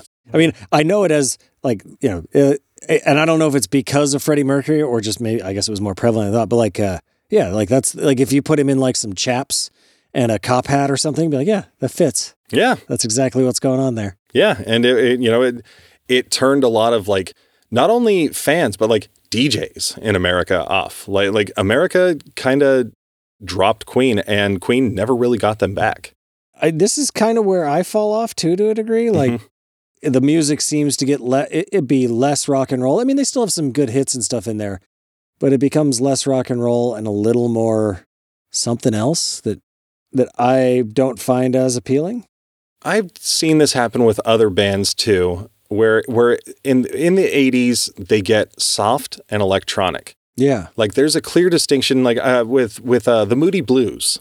Like I mean, they were never like hard rock, but they, it was more just instrumentation. But then when you have their 80s songs like I Know You're Out There Somewhere or In Your Wildest Dreams, still great songs, but they are soft and they're really keyboard heavy. Yep.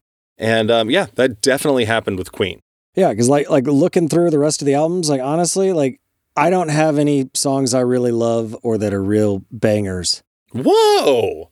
On any of the rest of these albums. Like, I mean, there's okay songs, but like nothing that matches up to what they had going on before. Yeah, I mean, one of the biggest hits on the next album, Radio Gaga, like they wanted to get back on track after Hot Space. So they went to LA to record now. That's where we got Radio Gaga. I love that song so much. Yeah. It fills me with joy. Does it? Yeah, it's Yeah. Okay. It's okay.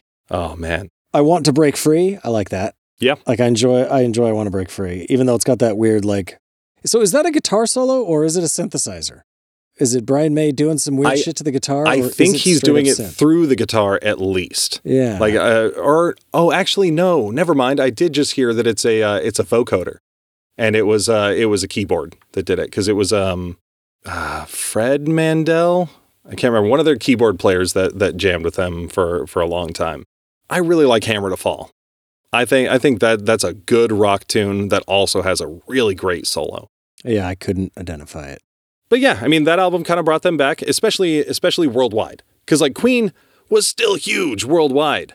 But, like I said, they never recovered America. After that, we got the album, which was kind of the unofficial soundtrack for Highlander, which was A Kind of Magic. Yes. And nothing on there that you like?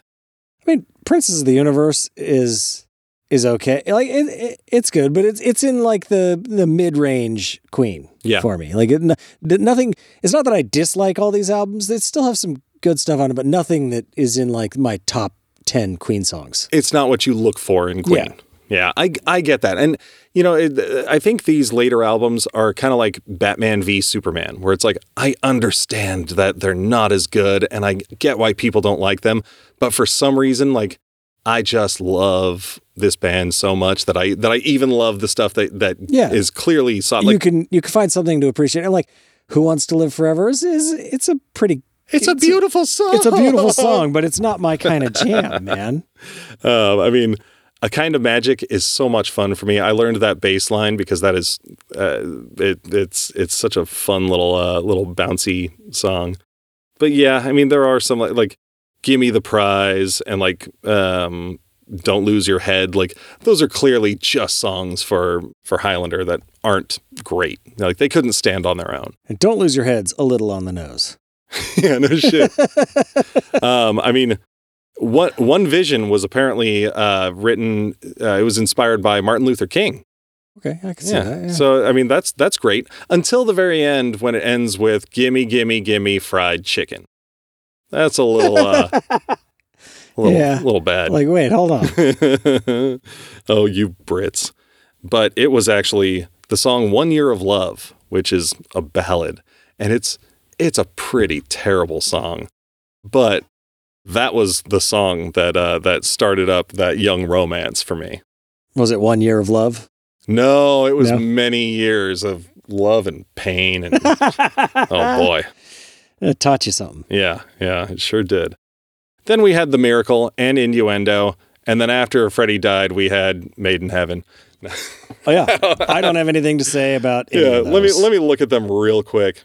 Because The Miracle was the album that I drove around listening to. Crying to. Sad, yes. Yeah, being very frustrated. Yeah. I mean, I Want It All is okay, I guess. Like, I enjoy I Want It All. I Want It All has a bitchin' solo. Yeah. It's a Brian May song, so that makes sense. Yeah. Scandal's a good song. But yeah, I mean, I still love this whole song, or sorry, this whole album. But yeah, it doesn't hit the heights like the previous ones did. And then after that, we got the last album while Freddie was alive, Innuendo. I love this album to death. Like the title track, like you said, starting the album with Innuendo. Fuck, dude, that is an epic tune. I'm Going Slightly Mad is so much fun. And of course, These Are the Days of Our Lives. Yeah, that one.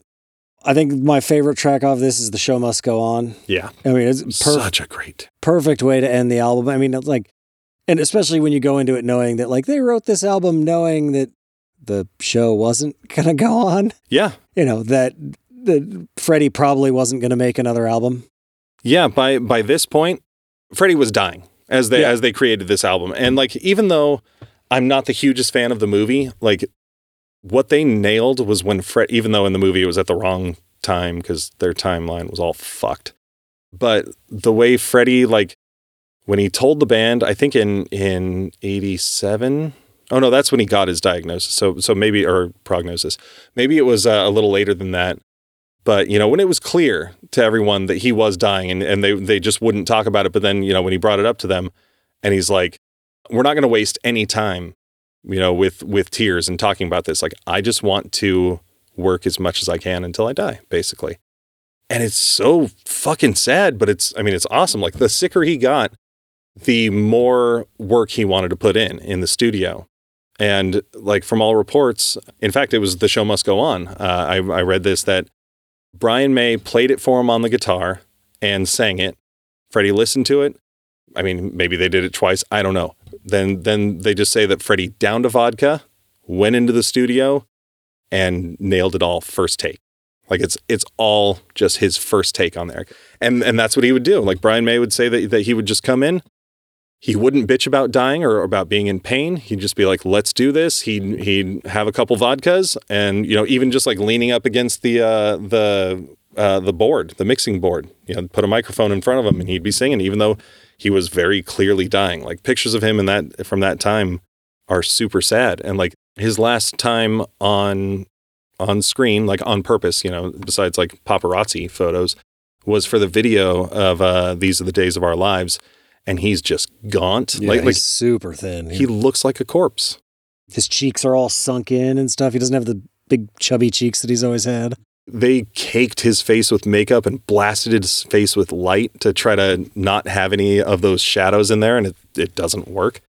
But it was a fitting end. You know, there was him saying goodbye. The last line is "I still love you," and then he does a little flourish and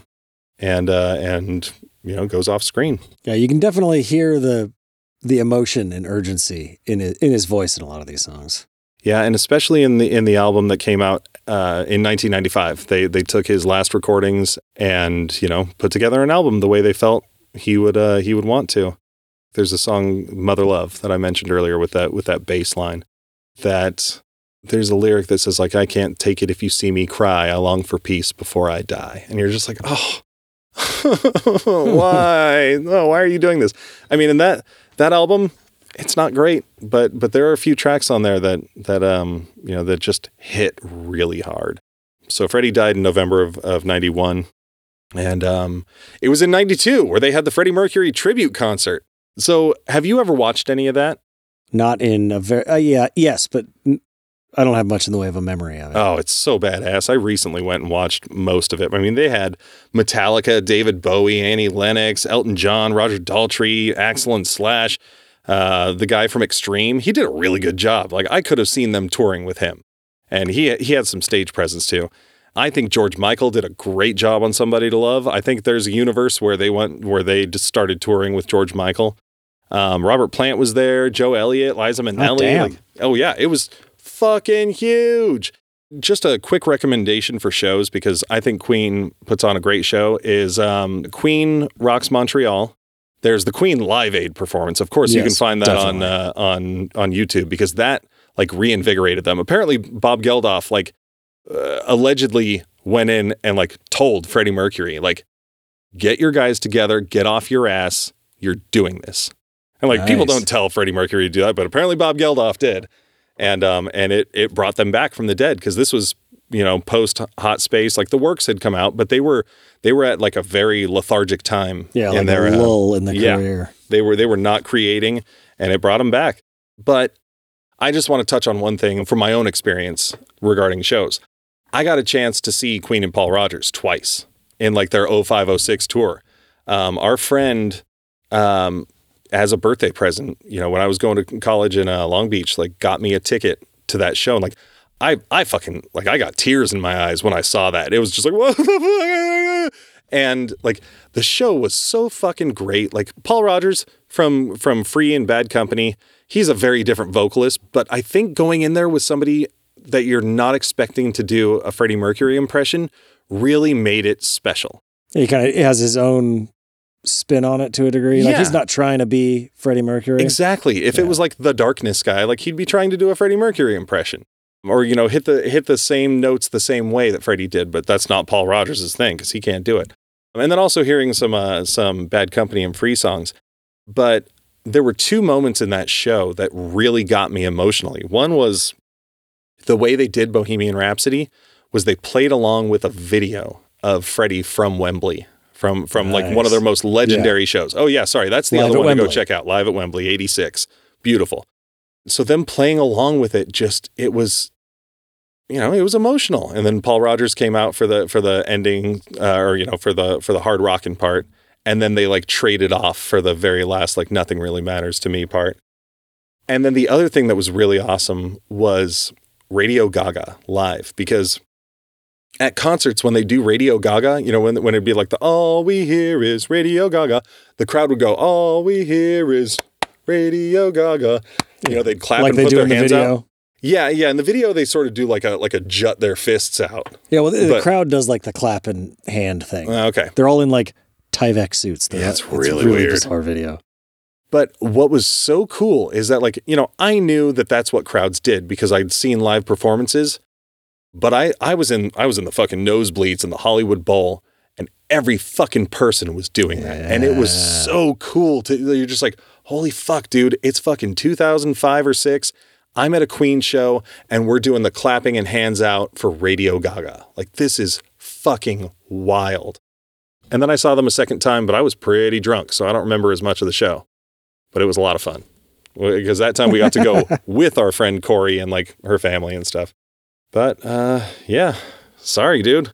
Yep. Woo, yep. That is what I'm doing. This is my favorite band. Fuck off. Yeah, what are you gonna do, man? If you're listening to a Queen episode, you probably aren't pissed, because unless you hate Queen. Yeah, if you either like Queen or like us, and either way, you're just getting a little more. So hopefully I'm not making you angry with this. So let's do some structure then, yeah, right? let's get the fuck out of here. It's fucking hot in here. Yeah, it's so gross. If I wasn't talking about something I loved so much, I would hate this a lot more. All right, favorite use in pop culture. You want me to go? Yeah, I've talked a lot. Dave, give your voice a rest. So my favorite use in pop culture, I'm going with the Flash Gordon theme. Yeah. It is absolutely perfect for that movie. It's a great fucking song. It fits the movie so fucking... I mean, they did the whole soundtrack for the movie, and it's great. But that theme song is legendary. Fucking love it. Boom, boom, boom, boom, boom, boom, boom, boom, boom, boom, boom. Yeah. Flash. He'll save every one of us. Yeah. Flash, I love you, but we only have 14 hours to save the universe. Wait, what? I love how they keep that in there. Yeah. It's fucking great. But the movie is pretty good. Like, the Flash Gordon movie's fun, but the song is better. Yeah. It is the best part about the movie. Yeah. My favorite use in pop culture, similarly, is the Highlander soundtrack, like, and just the ties in there. Did you end up watching the Princes of the Universe video? I did. I think that video is so fucking fun. They're on the top of the building with the Silver Cup sign. Like, that's very distinctive in New York and in that movie. But the fact that they have Freddie Mercury, like, sword fighting with Christopher Lambert, Connor McLeod himself, I don't get it. It's fucking weird. It's 80s, but I love it so much. And I like how the rest of the band is all wearing his the trench coat. Yeah, Freddie's wearing a weird vest and tight jeans.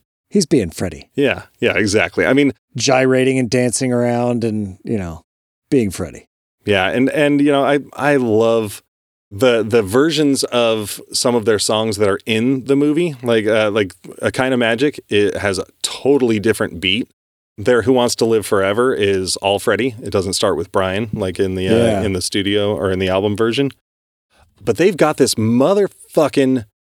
It doesn't exist anywhere as far as I know. In Highlander, when they're going out of like the Don't Lose Your Head, like Kurgan driving the car around and being crazy with the girl or with McLeod's girlfriend in the car, it goes from that beat from the Don't Lose Your Head and and it like fades into a version of Freddie Mercury singing New York, New York. And it's just a brief little clip of it. In fact, I remember being at your parents' house when we were younger, scouring the internet looking for this song. It apparently doesn't exist anywhere. But there's just like a clip of Freddie just going like, and if I can make it there, I'll make it anywhere. Like it's a totally different version. It's Freddie. Weird. Like doing New York, it's up to you. Oh yeah, and he goes like New York. And then there's like a wall of sound like New York. And like do, but it like fades out. It's fucking beautiful. And I've just never heard the entire song. Just that brief little clip. It's so good. Sorry. I wonder if there is an entire song or if he was just like screwing around and like recorded something. Well, there's backtracking music too. Like, so there's at least that part of it with like synth. Interesting. Yeah, it's so wild. I would love to pull it up after this. Not on the show. Okay. I've got a quick top 10 list. I'll just run it. I know. It's been so long since we had a fucking top 10 list. I forgot you even did this. Yeah, years ago. It's probably been years since we did it. Probably like 2 years. Yeah. Because of everything I was saying about all the songs that you're never going to listen to or that you'll never hear on the radio, I wanted to give a top 10 in no particular order of songs that I think you should go onto YouTube Music, Spotify, just something. Just go listen to these songs because they're so good. If I'm wrong, you can let me know. Well, I mean, you can't tell me I'm wrong, but you can say you did or did not enjoy them. You could say I'm wrong, but fuck you, you're wrong. So from the album Queen 2, As It Began, in parentheses, White Queen. That song is gorgeous, and it goes from soft to hard, just like you will when you listen to it. I don't know. I was not playing. That is a tagline there. And then what I mentioned, a lot of these I mentioned throughout the episode. Dead on Time on the album Jazz, fucking great. Death on Two Legs from A Night at the Opera. I'll agree with that. Seaside Rendezvous from A Night at the Opera. Millionaire Waltz from A Day at the Races. And some of these albums might jump around because I was just grabbing songs. Flick of the Wrist off the album Sheer Heart Attack. Now I'm Here, also off Sheer Heart Attack. We've got Scandal from The Miracle. I mentioned that earlier. That's a great later Queen song.